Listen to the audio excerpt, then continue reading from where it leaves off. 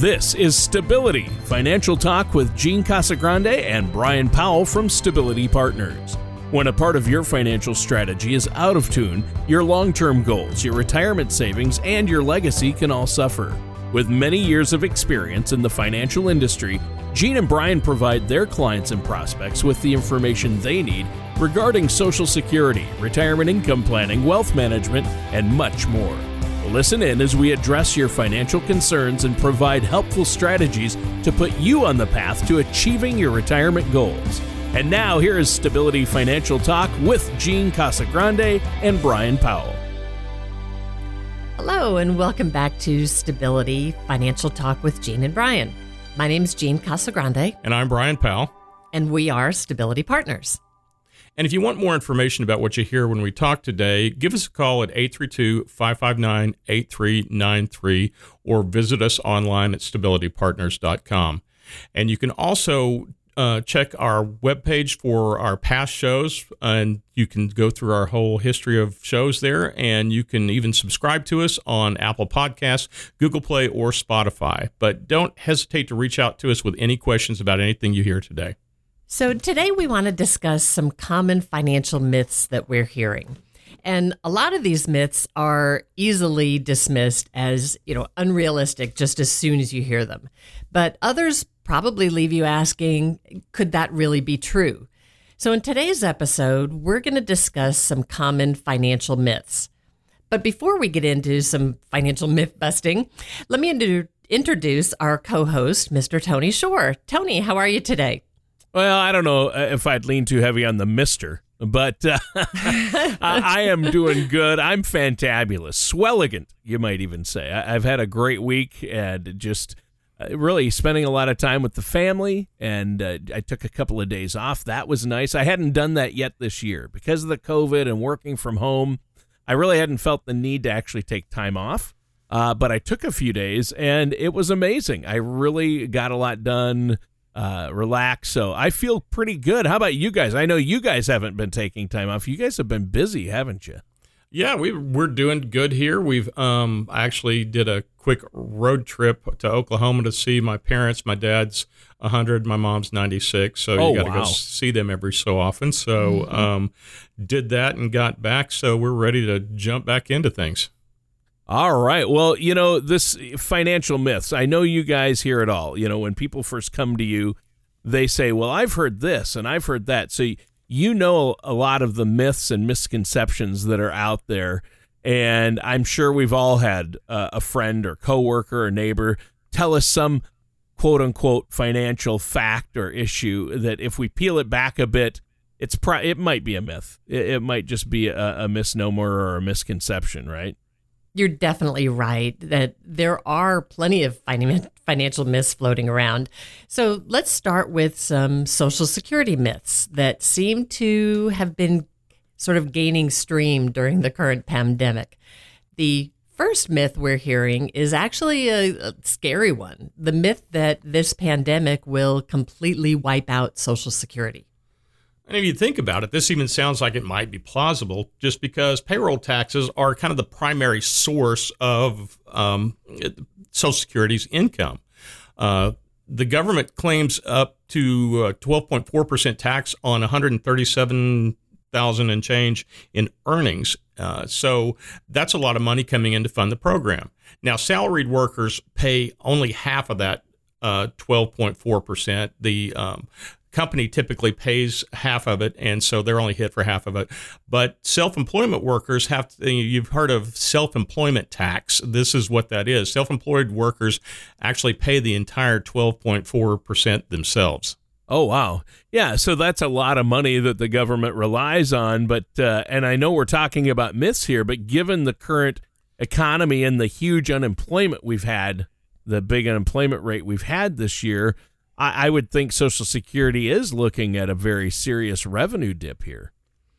And that notion isn't completely without merit, Tony. After all, because so many Americans are currently out of work, they aren't contributing payroll taxes on their wages. And it's clear that Social Security is losing revenue right now and may well be losing revenue for much of the remainder of 2020. But really, this is a short-term revenue dip that can't, it is a short-term setback for Social Security, but there's no evidence to support that this will doom the program forever. And, in fact, once the economy recovers and unemployment tends to tick downward, employment goes up, then Social Security's revenue stream will stabilize and get back to normal. Yeah, and we've seen it tick up a little bit, but what if the current high levels of unemployment would continue throughout the rest of the year? Even if that scenario plays out, Tony, it won't even come close to wiping out Social Security. Ooh, that's a relief. I'll be ready to shoot that myth down, if I hear somebody talking about it or see something about it on social media. So what do you have next for us? Well, another myth that's going around right now is that for some reason people are thinking you can't even apply for Social Security during the pandemic that's going on.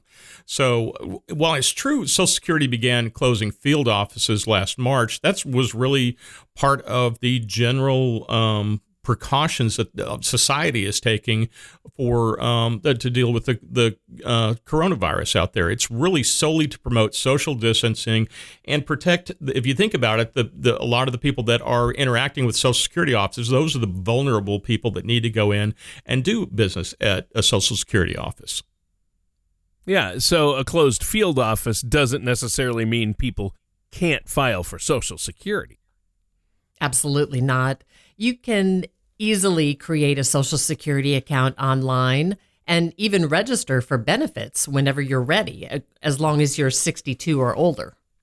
And to create an online account, all you have to do is go to ssa.gov, and that's ssa.gov, and you'll be asked to identify yourself with some questions that only you would know, personal information, and then security questions that come from your background. And from there, you'll create a username and password, and you'll have to confirm your email address or phone number. And you'll get a one of those verification codes that comes within 10 minutes and to make sure you're not a robot or anything like that. But you'll get that code.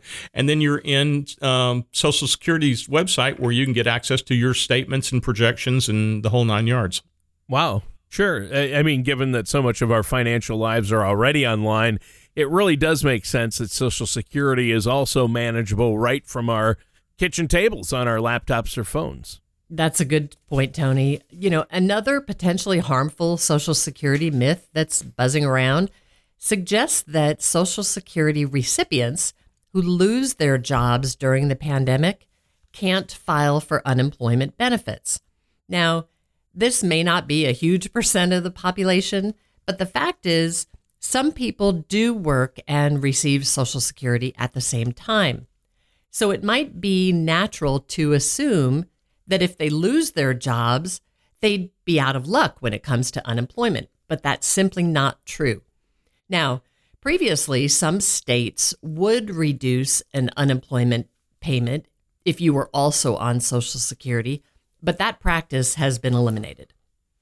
And it's true that if you're both collecting Social Security and a paycheck before reaching your full retirement age, which is usually 66 or 67 for potential retirees out there, you may have some benefits withheld if your work income is greater than what's known as the earnings limit test.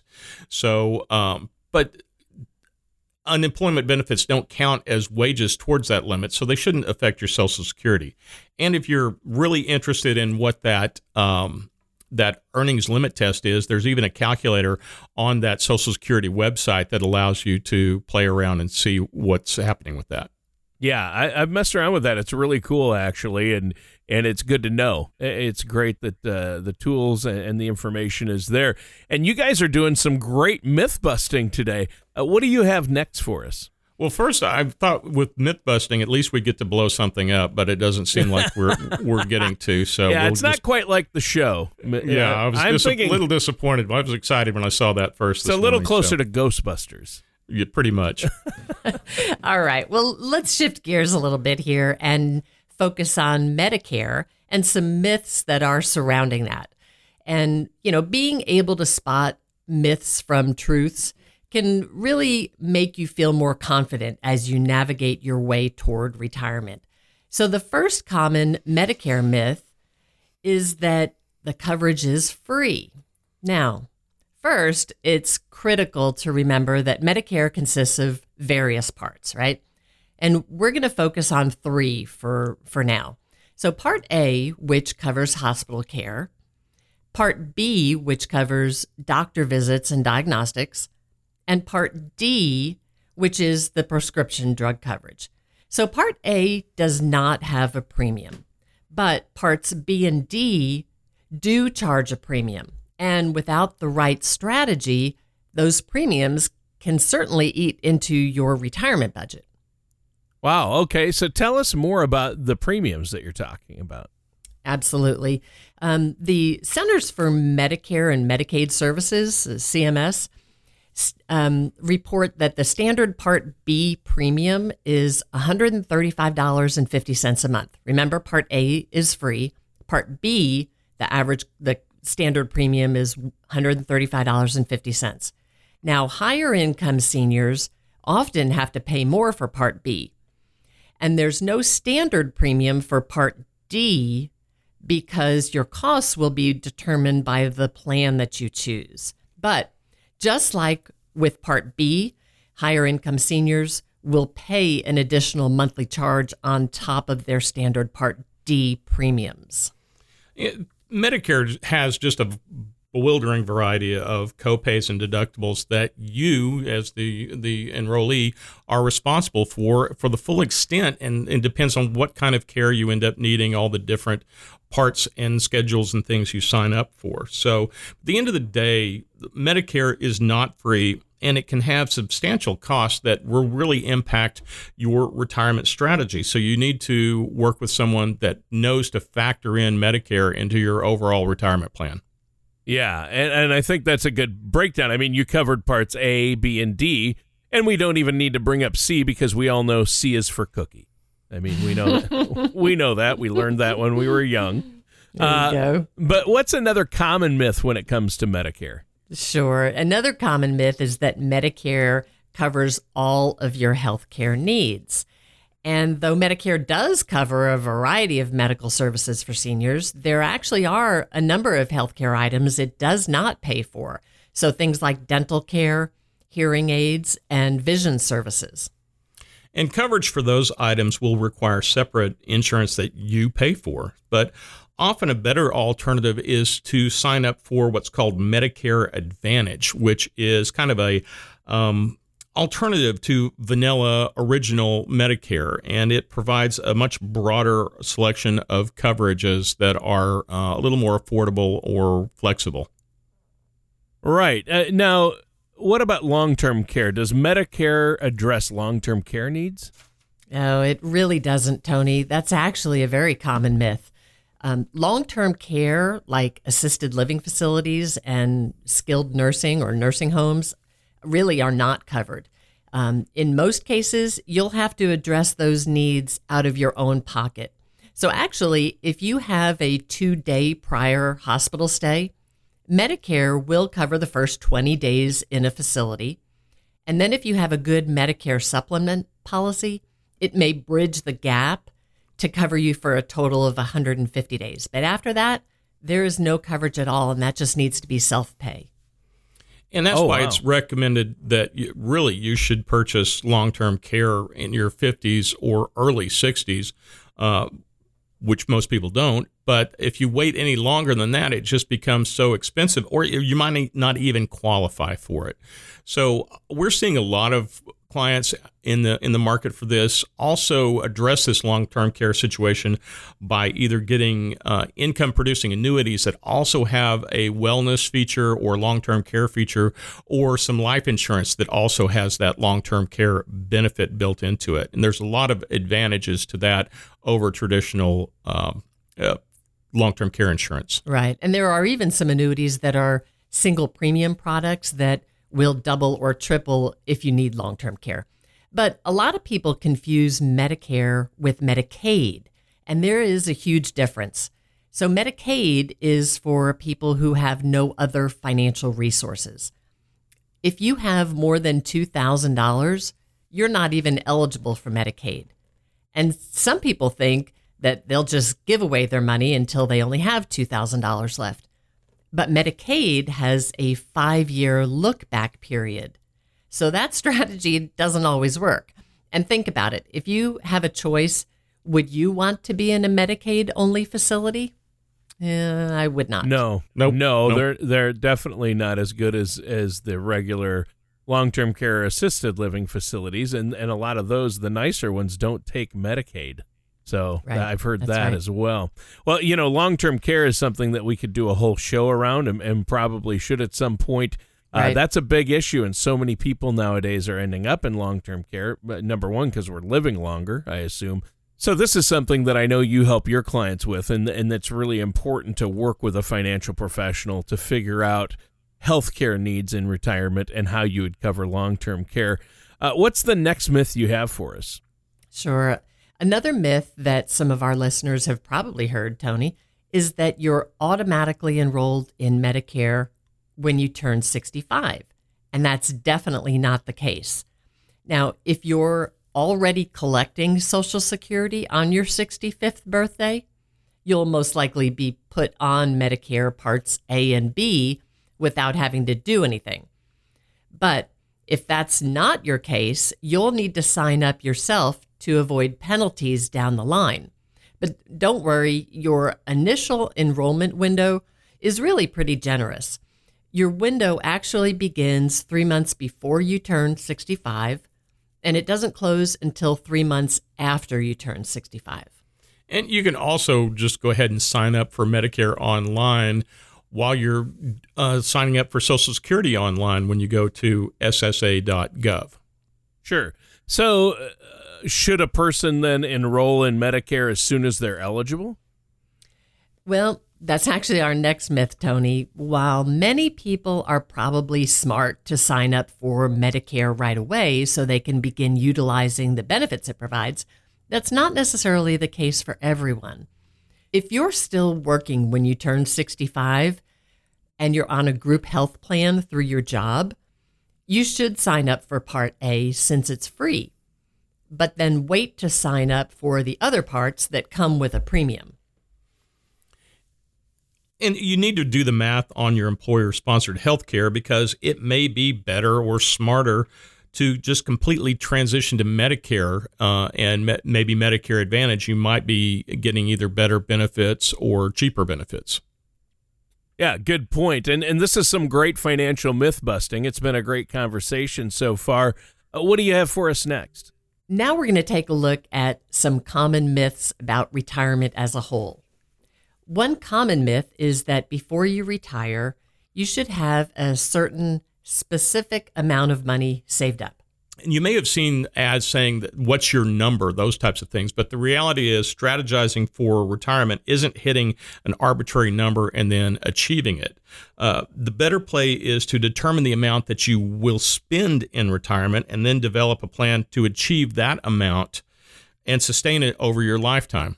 Yeah, and I think it's good to remember that our financial needs in retirement are always going to be unique to us. Everybody's different, as you guys are always saying. So there's certainly not a template that's going to apply to everyone, right? That's exactly right, Tony.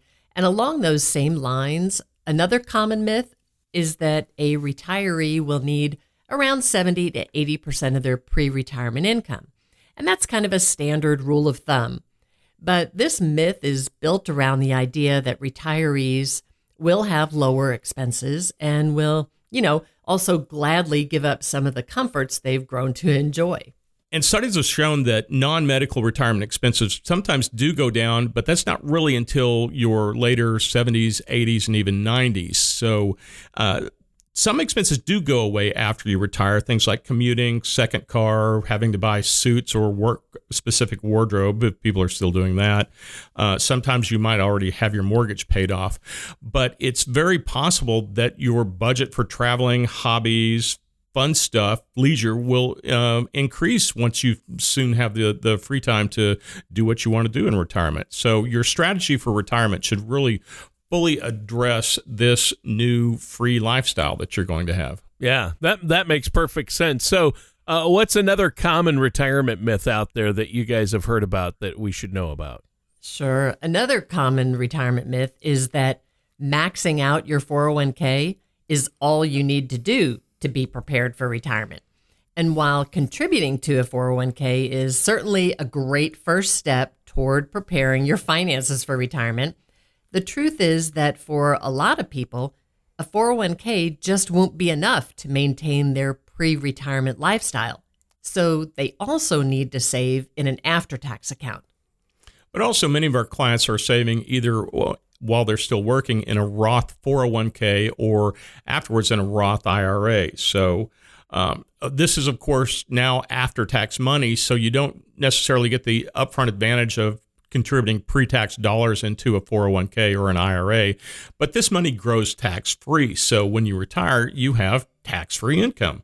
So, and one of the things to think about in doing a Roth conversion for part of your qualified money, you have to think that tax rates are, at least right now, at historic lows. So, but will they remain there? With all the government stimulus checks and help to unemployment and things, the government is eventually going to have to pay the piper, and taxes, everybody thinks they will probably go up somewhere down the road.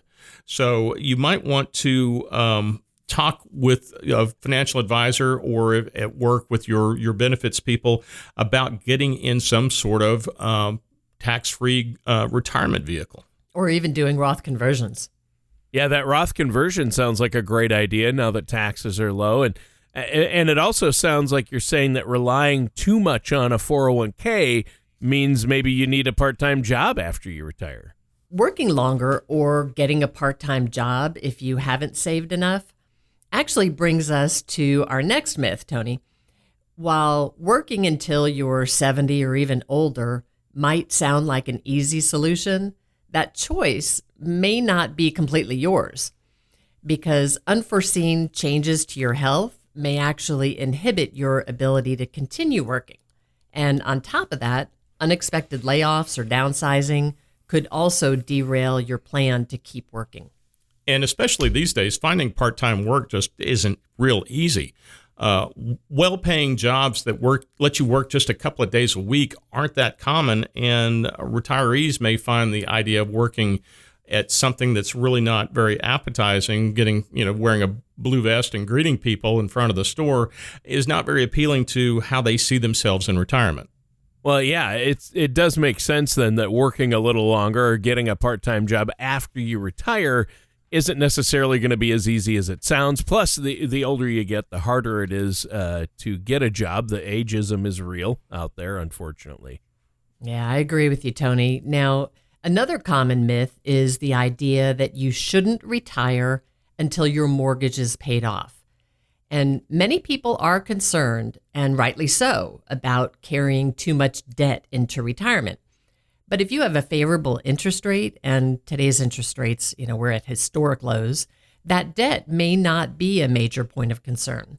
So if you're thinking about downsizing and buying a smaller house with cash, you may want to weigh the options of that, because on one hand, you'll be debt-free from when it comes to mortgage opportunities out there, but you also need to look at what is the opportunity cost of not having that cash available for other purposes, for investment, that type of thing. Now, we tend to favor being debt-free, but again, each situation is unique. Yeah, that's an interesting way to look at it. I mean, for some people, getting their mortgage paid off at the cost of other financial possibilities might not be the best move. And speaking of houses, Tony, our listeners should also consider things like how long they plan to live in their current home, the potential tax benefits of a mortgage, potential future cash needs, and then, of course, other possible financial resources that may be available to help them bridge any potential financial gaps. That's right. And, we've been doing some serious myth busting today. Do you have another one for us? Yeah, we have another one that in some cases there's a notion that as you age, your investments should always be more conservative with each year that goes by. There's rules of thumb like the rule of 100 that say you should be more conservative as you get older. But it's really best to work with a financial professional who will, again, look at your unique situation. We can't say that enough because it's sort of like buying clothes off the rack, one size fits all. That's really not how you want to do your financial planning, is one size fits all. You need to work with someone who's going to build a very robust strategy that is really uniquely tailored to your situation and can be adapted to changing financial environments. Yeah, and I'm here to tell you that one size does not fit all. So there you go. Well, and I've always thought that if a person doesn't have to figure out something as complicated as a financial strategy on their own, they really shouldn't. That's true, Tony. The reality is we've only addressed a few of the common financial myths that we're hearing. There are plenty of other myths that could fill up several shows. But a financial service professional has probably heard all of these and many more, which really makes them well positioned to help you separate those myths from reality. That's right. And this has been a very insightful episode. And I know this is something that's what you do.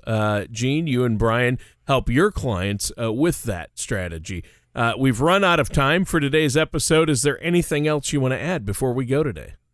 Well, I just wanted to add that if anybody has any questions about what they've heard in this podcast, I encourage them to visit our website, which is stabilitypartners.com, or call us on our office number, 832-559-8393, and we can just discuss their situation and answer questions and help them address their concerns.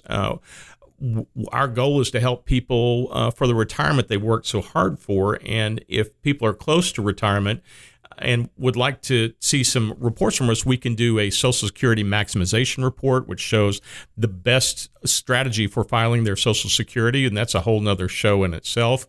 And we can also do a retirement compass report, which helps show all of their income streams for retirement and see how they're going to be doing on the road to retirement. And we would be happy to provide that on a no obligation basis. Just give us a call at 832-559-8393. All right, and that does it for today's episode of Stability Financial Talk with Gene and Brian. Join us again next week for another episode, and we'll talk to you again very soon.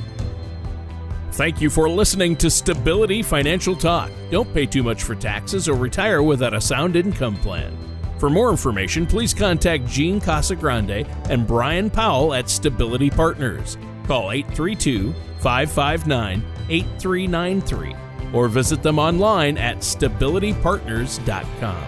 All matters discussed during this show are for informational purposes only. Each individual situation may vary, and the opinions expressed here may not apply to everyone. Materials presented are believed to be from reliable sources, and no representations can be made as to its accuracy. All ideas and information should be discussed in detail with one of our qualified representatives prior to implementation. Advisory services are offered by Stability Partners Advisory Group, LLC, a registered investment advisor in the state of Texas. Insurance services and products are offered through Stability Partners, LLC, an affiliated company. Stability Partners, LLC, and Stability Partners Advisory Group, LLC, are not affiliated with or endorsed by the Social Security Administration or any other government agency.